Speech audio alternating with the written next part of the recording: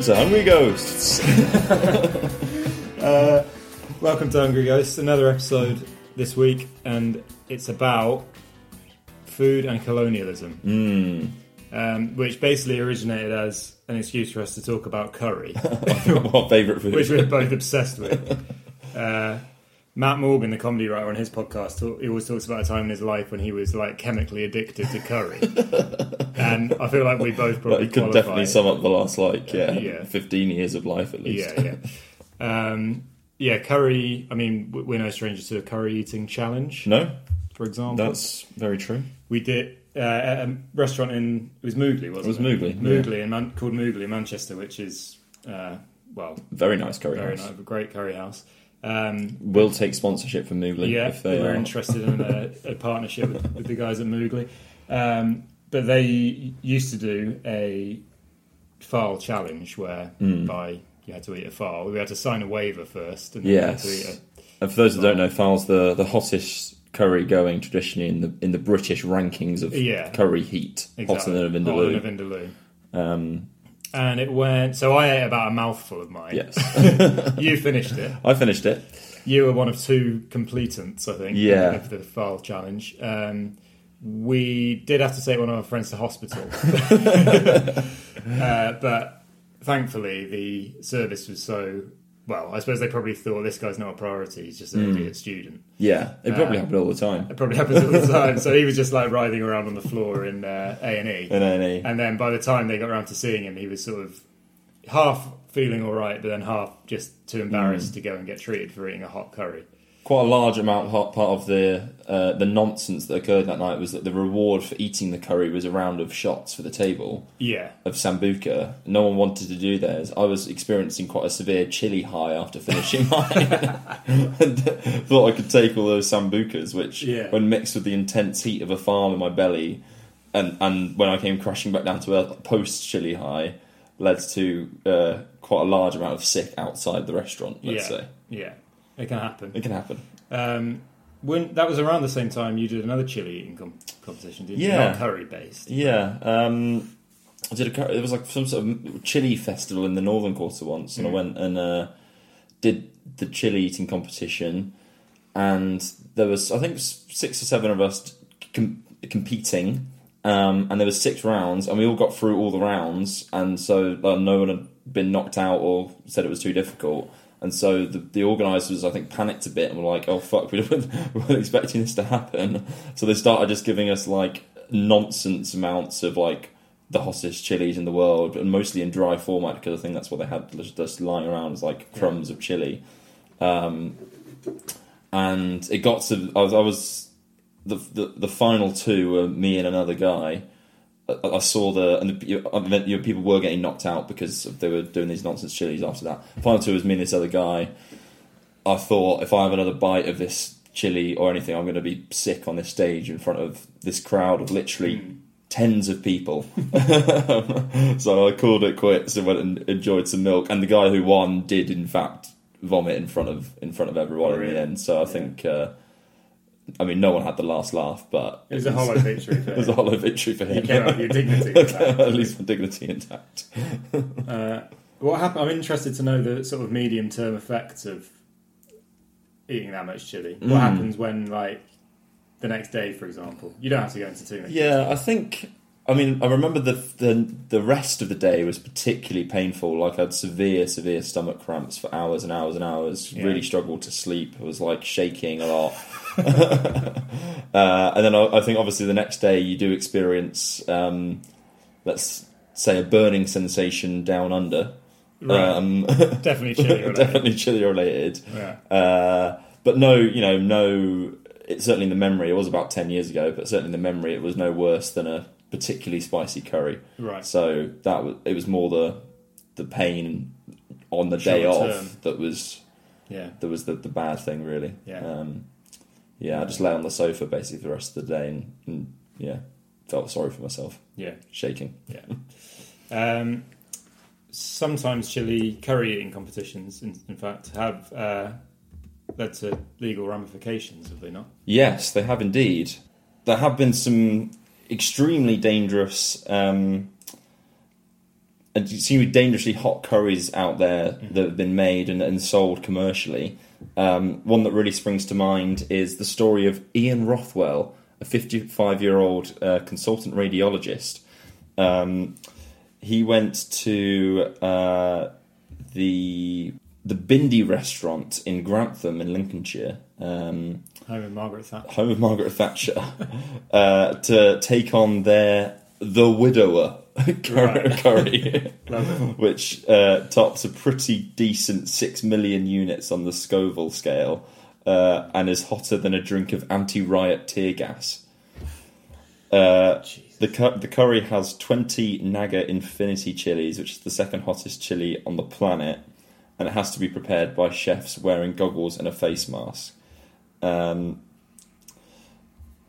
It's also served in an absolutely hilarious bowl that maybe we'll put on our social our social posts so people branded Widower bowl. Widower the Widower. Obviously, you have to sign a disclaimer as you would with many of these kind of challenge curries. Dr. Rothwell experienced severe hallucinations halfway through eating the curry and had to go out for a walk, where his wife found him wandering alone along the high street. This is echoes of Boris Yeltsin walking out for pizza. Exactly. After fighting back tears for another hour, Dr. Rothwell finally managed to swallow the last mouthful to defeat the dish.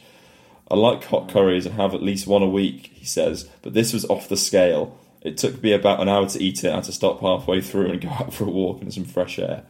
My wife and the owner were quite worried and said I was hallucinating, but I managed to go back inside and finish the curry. Do we have any detail about what he was hallucinating? Let's see. I like the idea that he was experiencing some sort of like spiritual crisis, like him eating the curry was like Buddha defeating like Maya. Maybe, yeah. And then he had to, in order to end the hallucinations, he had to go back and finish the curry. Essentially, he doesn't specifically say what he was hallucinating. He says, I just think it was just all the endorphins from the the chilies. His daughter, Alice, 23, said that she tried the curry but could only manage half a teaspoon. We were all clutching our stomachs after just half a teaspoon. It blew my head off. More than 300 people have taken on the Widower. Wow. But Ian Rothwell is the only one who's successfully finished it. Most people are sweating, crying, shaking and vomiting after 7 mouthfuls. And he's a doctor, right? And he's a doctor. So, there you go. Yeah. It's medically sanctioned. So, if you're ever in the home of Margaret Thatcher, check out the Bindi restaurant and give the Widower a go. Yeah. What about the dog that was addicted to curry? Well, this reported in our local newspaper, the MEN, the Manchester Evening News. So hopefully it's a local interest story.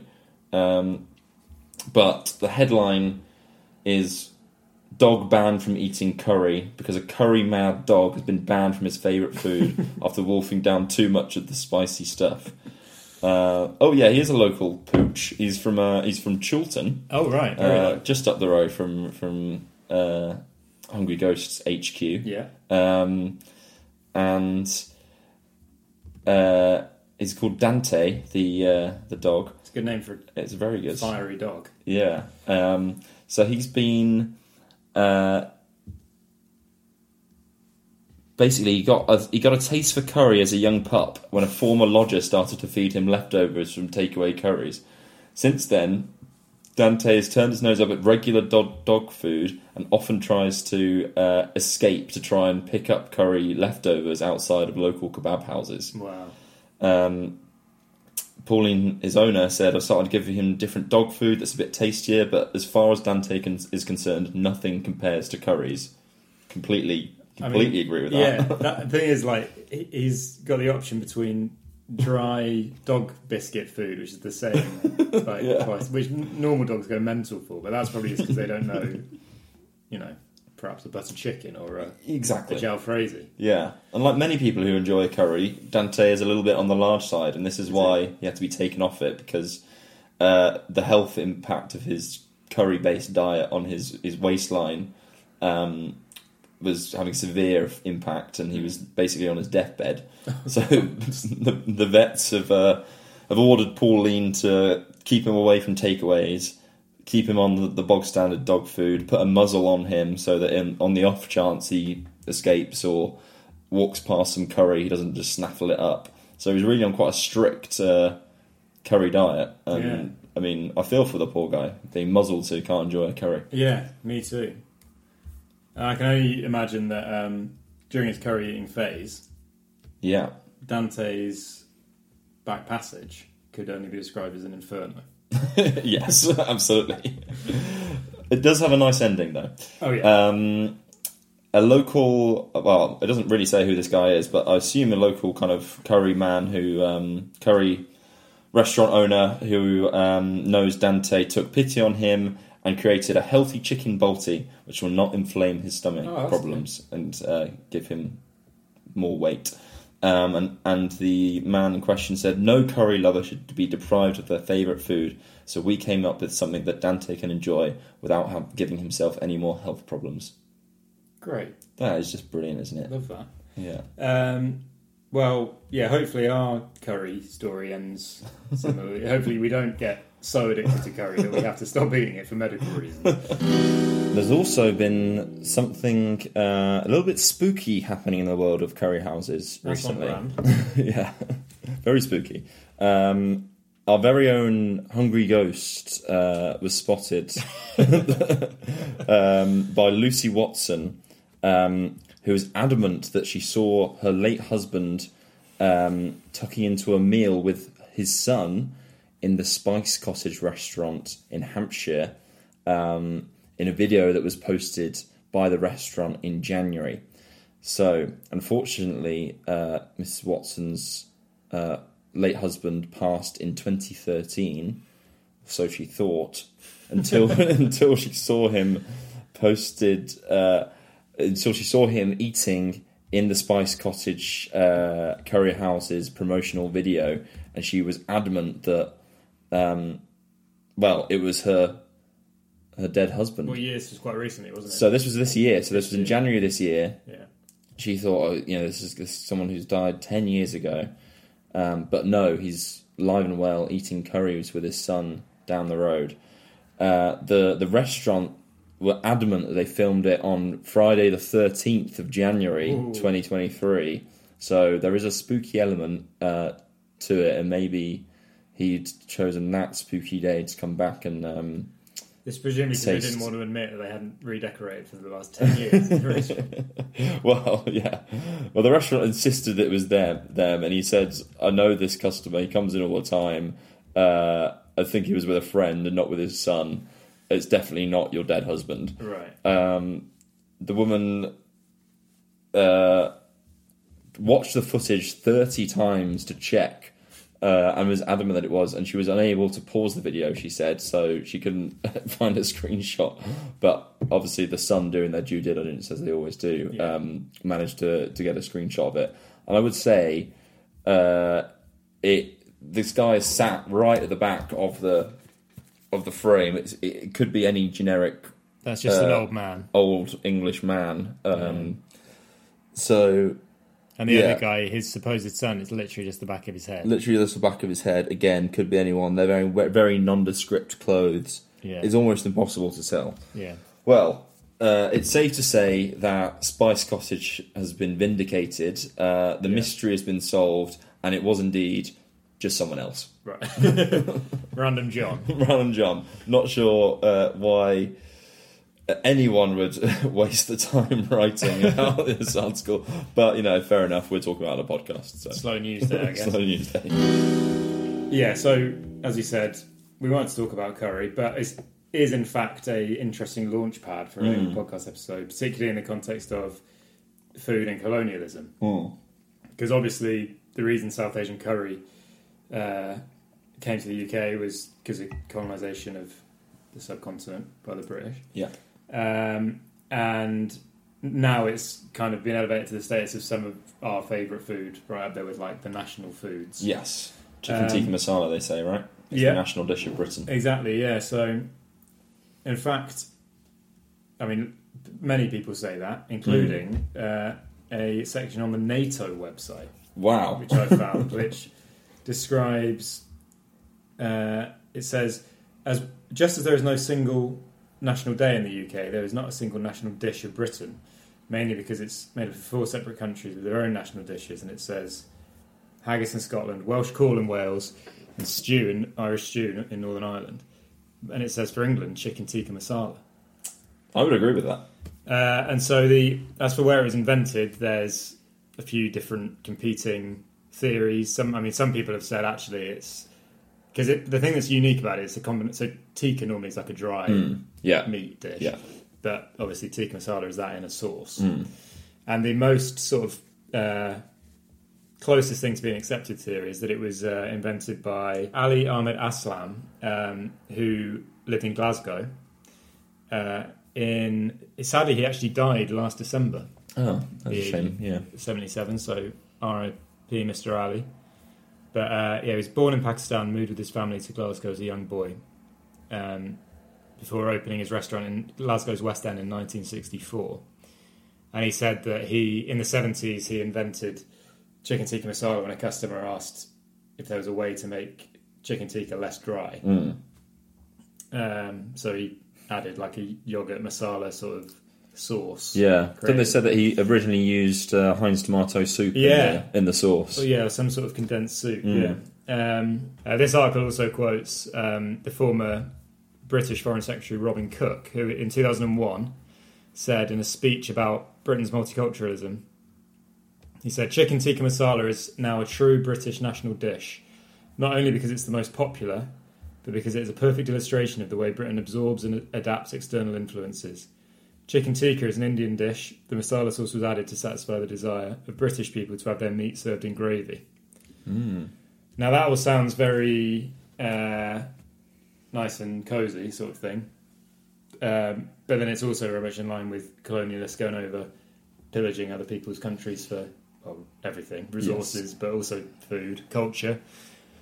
Britain obviously did that to vast swathes of the world, probably India, probably more than anywhere else. Absolutely.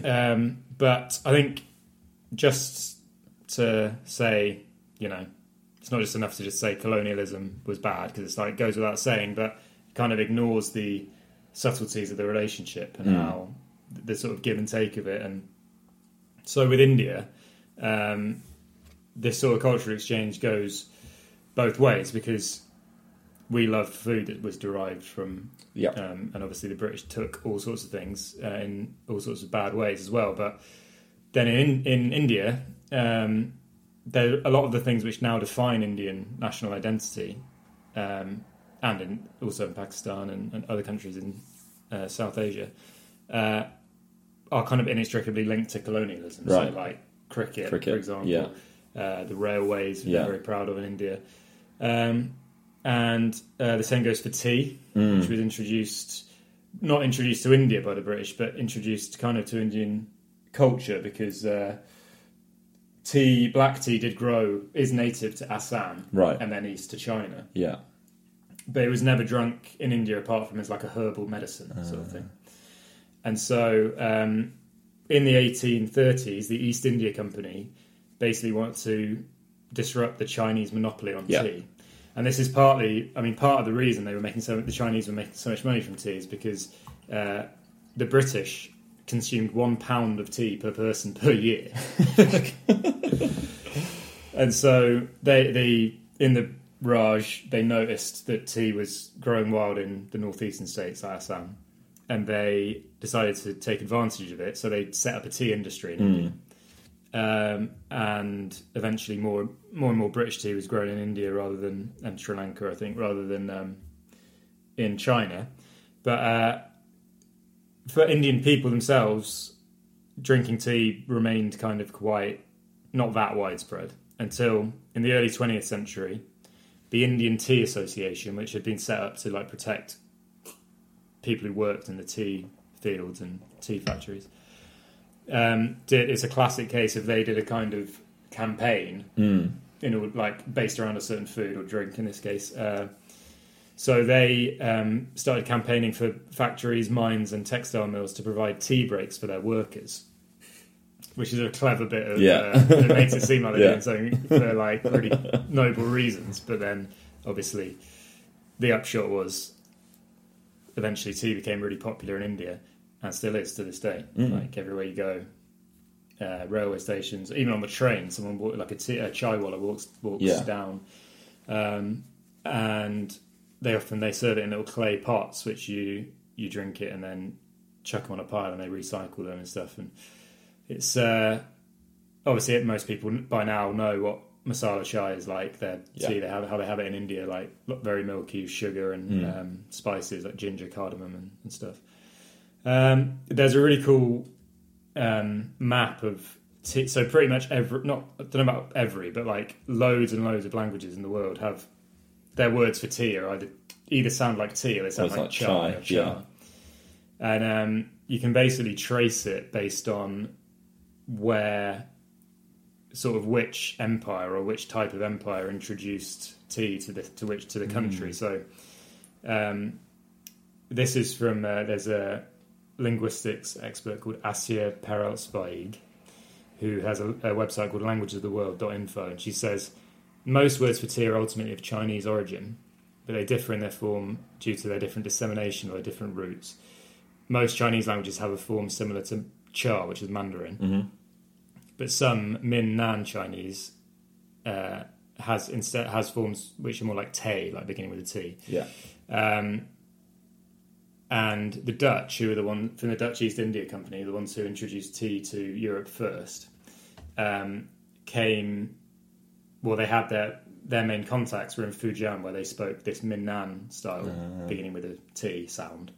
So they adopted the word tea or tea, which is why now in English, French, Spanish, Italian, most European countries, it sounds like tea. With an interesting exception is Portugal. But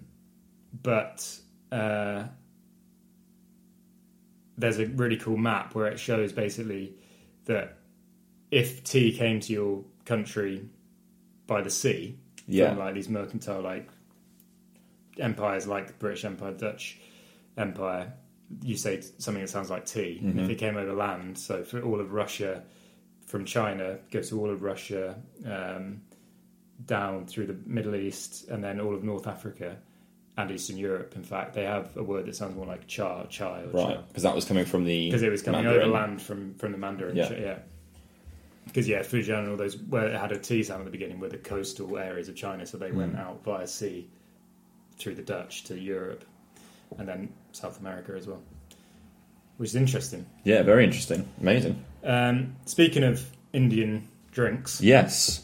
we're having a nice Kingfisher. Yes, so today we're drinking Kingfisher Premium Lager Beer, which I would say is the drink of choice to have with a curry. No disrespect to Cobra, but always been a Kingfisher guy myself. Yeah. But you don't always get it though nowadays. No, I think maybe Cobra's cornered the market a little bit in the kind of Indian restaurant scene, certainly in the UK. I don't know if Cobra is even actually of Indian origin originally, or if it's just a kind of marketing thing for the British consumer. But certainly Kingfisher is an Indian brand. It's the big one in India, as far as I can remember. Yeah, it's, according to online sources, it's about 35% of the Indian beer market is owned by Kingfisher. It says on the label since 1857. Technically true, not really. It was the first Kingfisher was a brand that was made in 1857, but then it went defunct for over 100 years and was re-brought back to life in 1978. So that's when its true kind of the heritage of the modern brand really begins. It's like a Truman's Brewery job. Exactly, like a Truman's Brewery job. And it has a really fascinating history as well. It's not just a delicious, crisp lager to enjoy with a curry. It's got quite an interesting backstory. So it was relaunched in 1978, as I mentioned, by a guy named Vijay Mallya, or Malaya maybe, who is basically the owner of United Breweries Group, which was his father's brewery company originally. He then subsequently inherited it. And this guy basically was sort of international playboy of Indian business, particularly at a time when the Indian economy was actually mostly state-run and almost in a kind of like Soviet-style kind of market economy for most of its kind of early history, certainly until like the 1990s. But this guy was kind of breaking all the molds from like the 70s onwards, behaving much more like a kind of vibrant, exciting, playboy almost, that you were more likely to see at that sort of time in places like the USA and maybe in the UK. And he called himself the King of Good Times. And but like had through like the biggest and best parties in India and was spending hundreds of millions on like his birthday parties. He had Enrique Iglesias play at one. He had Lionel Richie play at one of his parties. So he's definitely not afraid to flash his cash and have a good time basically. Which when you're a beer magnate, fair enough. If you're the king of good times, you go have a good time. Exactly. And where it really started to go wrong for VJ was when he decided that not only that owning a beer brand wasn't enough, he needed to turn that beer brand into an airline brand. Right. So in 2005, he started Kingfisher Airlines, which was an airline group that basically set up to run initially flights between India and London, and he eventually wanted to kind of conquer the world with Kingfisher and make it into one of the world's premier airlines. Another way of a great part of the reason as well around Kingfisher Airlines was to advertise Kingfisher beer, because alcohol advertising was illegal in India at the time. But obviously you can advertise an airline. Yeah. And he also did the same with water, so he made Kingfisher Water at some stage. It's called I can't remember what it's called, but it's like a way of marketing something that you're not actually selling that product. You're really trying to get them to buy the beer. Right. But airlines are extremely expensive. VJ was clearly not the best businessman in the world, and unfortunately, after just a few years, so in 2011, 6 years after starting it, Kingfisher Airlines went basically pretty much into administration. Finally, closed its operations in 2012. At this time, the kind of banks that owned large portions of VJ's empire started to circle. And it was claimed that he owed over $1 billion to his creditors in India. Subsequently, after his 60th birthday party, he fled to the UK, of all places. Waited for his party to go. Yeah, waited for his party to be over. Fled to the UK. Everyone was sort of saying he's fled. Why is he fled? Because he's owing all this money. He said he hadn't fled. He said, I am an international businessman and I have to leave India fairly frequently. Which, respect that. Said, I did not flee from India and neither am I an absconder. Rubbish. He's not actually subsequently returned to India, so yes, he is an absconder in that respect. The court case is obviously opened, and have kind of like taken him to court both in India and in the UK. Charged him with enormous fines, and eventually I believe he was sentenced to 4 months in prison in India. I'm not sure if he's been extradited or if he's was charged in absentia, but basically he went from owning a very successful beer brand to an international criminal in the space of a few years, simply because he bought an airline. So he flew too close to the sun. He flew too close to the sun. VJ. VJ, the king of good times. Anyway, great beer. Great beer. Goes well with the curry. Cheers. Cheers, VJ. To VJ. Another famous Indian beer, well, actually not an Indian beer export, more of an Indian beer import, as it turns out, is Indian Pale Ale. Yes, of course. So the story of IPA, as no doubt you know already, is that in the days of the British Raj in India, the British who were in India wanted the type of beer that they were used to. Yeah. But it was pre-refrigeration and it couldn't survive the journey by boat across to India. And it was too hot to brew it in India. Yeah. So they decided, this was in the 1780s, a London brewer called Hodgson answered the call by creating a very strong and very hoppy beer, which would survive, and it was kind of aged like wine a little bit before drinking it, which would survive the 6-month journey to India by boat. And over the course of the journey, not only had it survived, but it had improved. Right, in the barrels as well. In the barrels, yeah. So that was the original IPA, and that's why they called it India Pale Ale, and it was kind of became marketed as that back home, and that's now why nowadays hoppy strong beers are called IPAs, but they're kind of different, obviously. Yeah, very different to what they would have been. Hops in that the hops are a great preservative, so up in the hops content is what really made it last. But yeah, they would be aged in barrels for months at end, which we just don't do anymore with beer. So would love to try a authentic original style IPA. Presumably not very fizzy. No, probably very flat. And probably quite delicious. Six months in wood. I'm picturing almost a special brew type flavour. Yeah. Extra scent of cognac. Yeah. I used to think, I went through a period of thinking that I was allergic to hops or to IPAs, because when I used to go out and just drink like 12 pints of IPA. Always felt really bad the day afterwards. Like Lagunitas or whatever, which is like 7%. When I lived in London, it's like all they served is like really strong like Beavertown beers and Lagunitas and stuff like that. And then it's like, I feel really like ill and I've got a headache the next morning. Wonder why that is. I must be allergic to hops, to IPAs. But I don't think that's what it was. No. But yeah, the whole world of like Anglo-Indian cuisine and culture is interesting. There's obviously dishes like kedgeree, for example, which doesn't really exist as an Indian dish. No, but came about as the kind of combination of British and Indian culture. Yeah. There was a book which was compiled. So kedgeree is one of the words, I believe, in this book, which is a dictionary of words which it's like an Anglo-Indian dictionary. Right.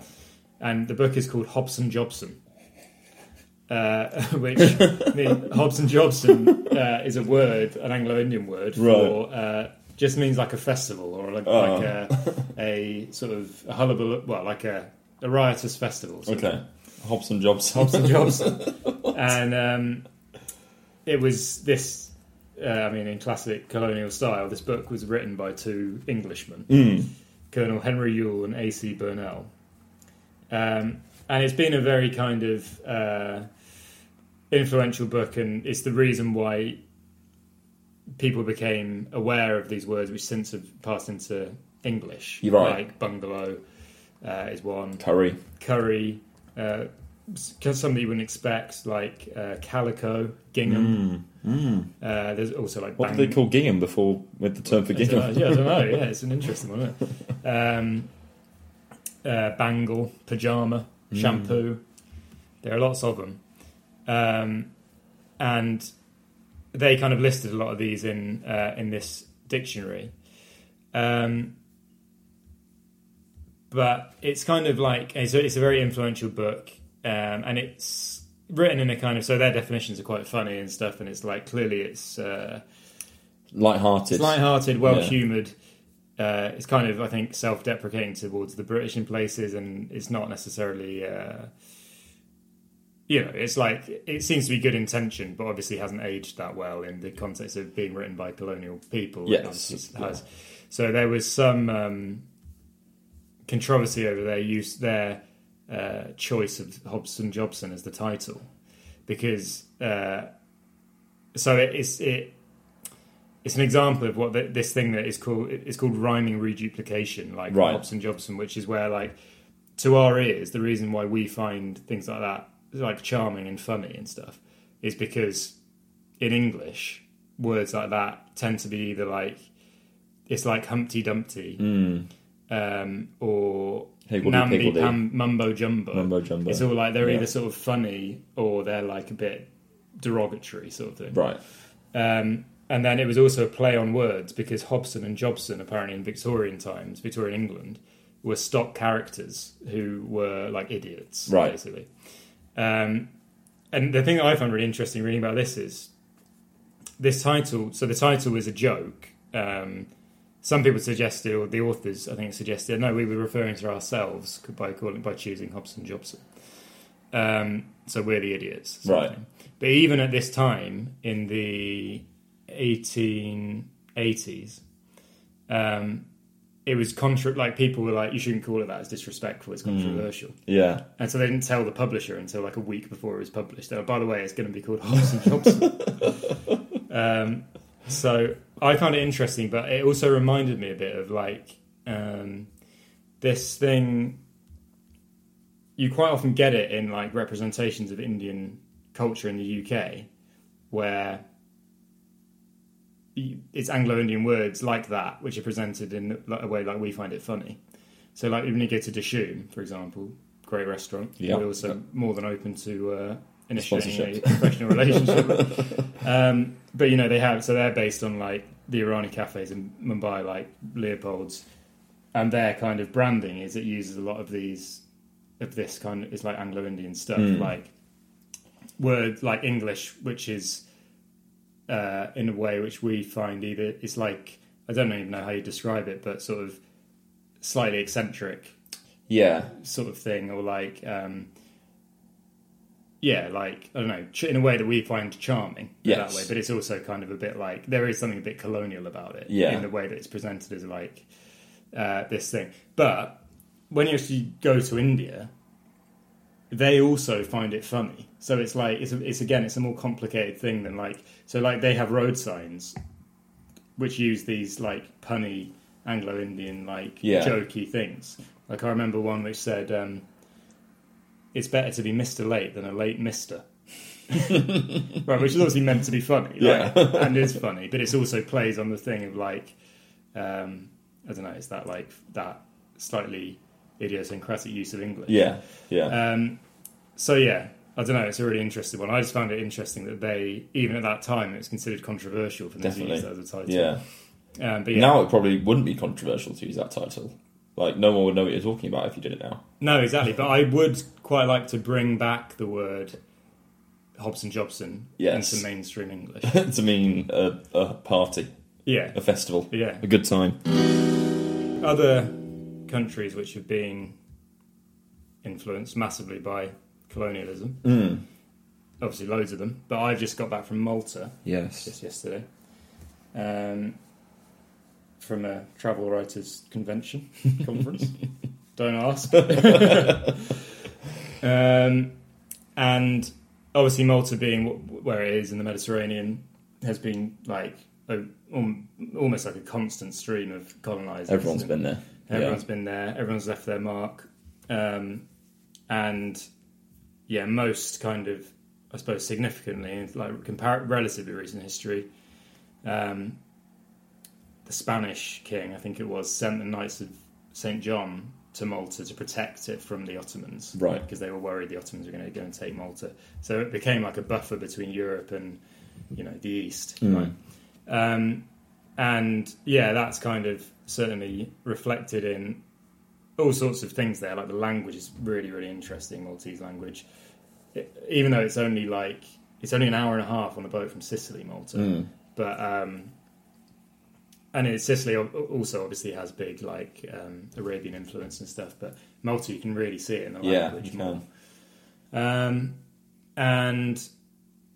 But then later on, Malta became a British crown colony. And definitely still very evident the British influence there. I mean, obviously most people speak English, but also they've got like red phone boxes, red post boxes.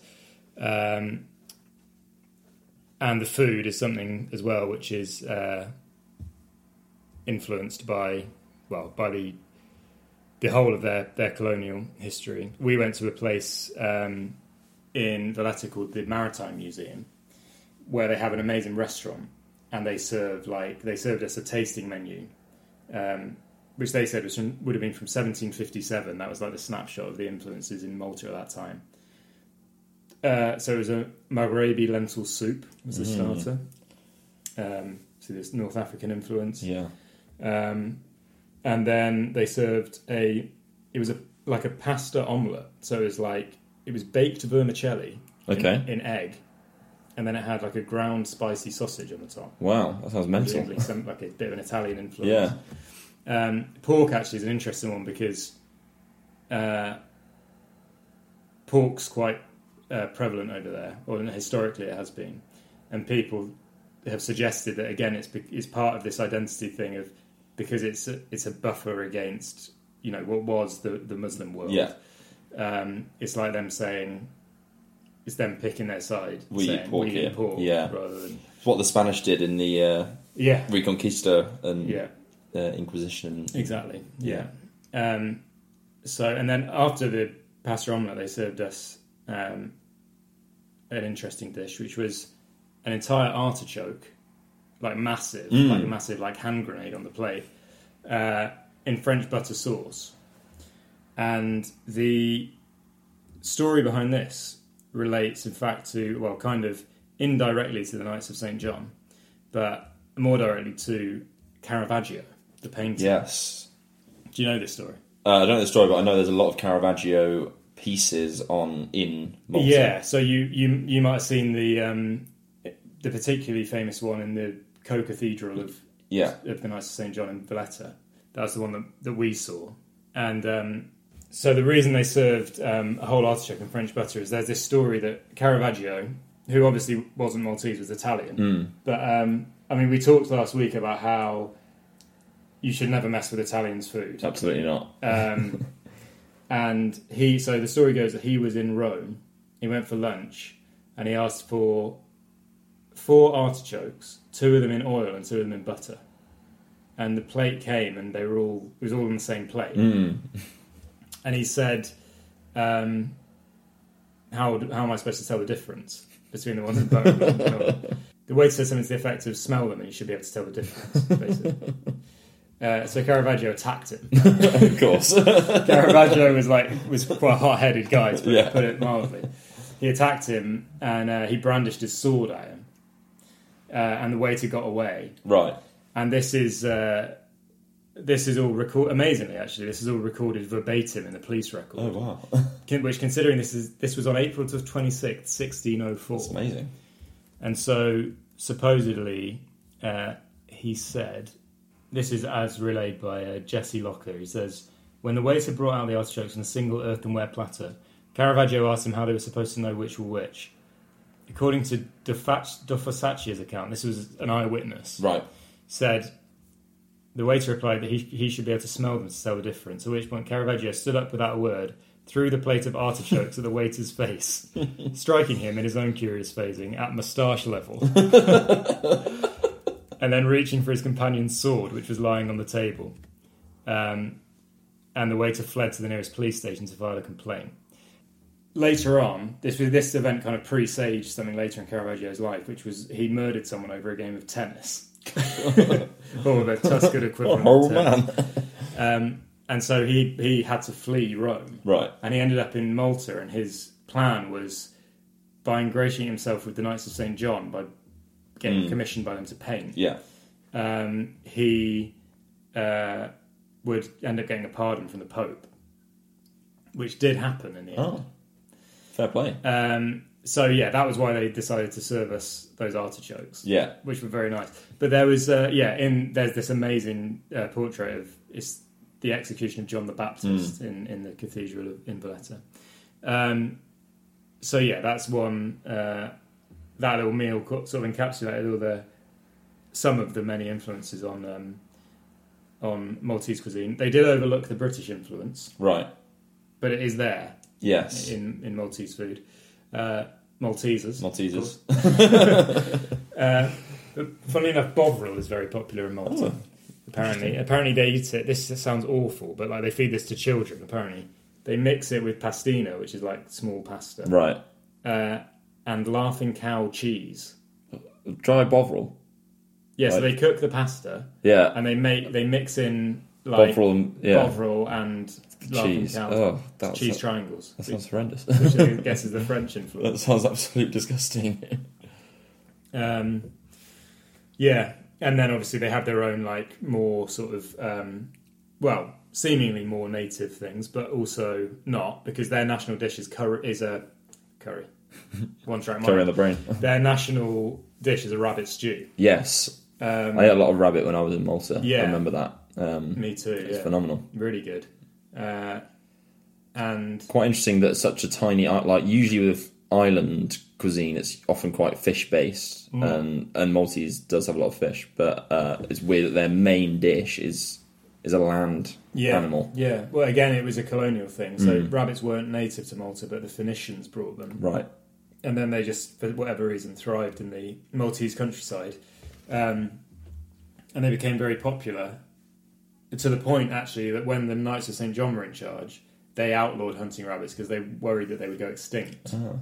And that they weren't self-sustaining resources, sort of thing. But luckily, they breed like rabbits. So exactly, yeah.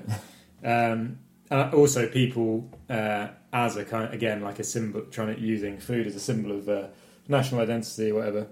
The Maltese people, as a symbol, as an act of resistance against the Knights of St. John and their ban on hunting, they just carried on hunting rabbits, of course, and kind of for that reason, partly. And partly just the tradition of it is now like it's considered a Maltese national dish. So yeah, pretty interesting. I've recently been to Malta. Yes. You've recently been auf Berlin. Which is German for yes. Yeah, I'm pretty sure auf Berlin is German for on Berlin. On Berlin. Yes, and the Germans have their own interpretation of what curry means, which I'm sure many of our listeners will be aware of, and hopefully will have tried. It's the delicious currywurst. I love currywurst. Currywurst is so good. For those who don't know it, currywurst is essentially a pork sausage slathered in a kind of slightly spicy ketchup and then dusted with some curry powder. And it's phenomenal. The history of currywurst is quite an interesting one. It's actually it touches on a lot of what we've kind of talked about already, of these kind of themes of different cultures colliding and new recipes or new words even coming out from that kind of mix of culture. Obviously, Berlin is the home of the currywurst, although now it can be found all over Germany. But it started just after the Second World War in West Berlin when, as legend goes, a German housewife by the name of Herta Heuer, maybe. Again, we will butcher any. We will butcher any and every foreign word. Some English ones as well. Anyway, Herta Heuer was living in West Berlin after the Second World War, and when it was under British, American, and French occupation in West Berlin. She was in the British Quarter, and she came across a British soldier who he wanted some alcohol, classic. She wanted some food, fair enough. And they traded her bottle of spirits, and he gave her his ketchup, curry powder, and Worcestershire sauce. Right. So, a pretty good deal at the time, insofar as it completely changed Herta's life. She, through trial and error, so the story goes, went home and mixed these ingredients that she wasn't familiar with.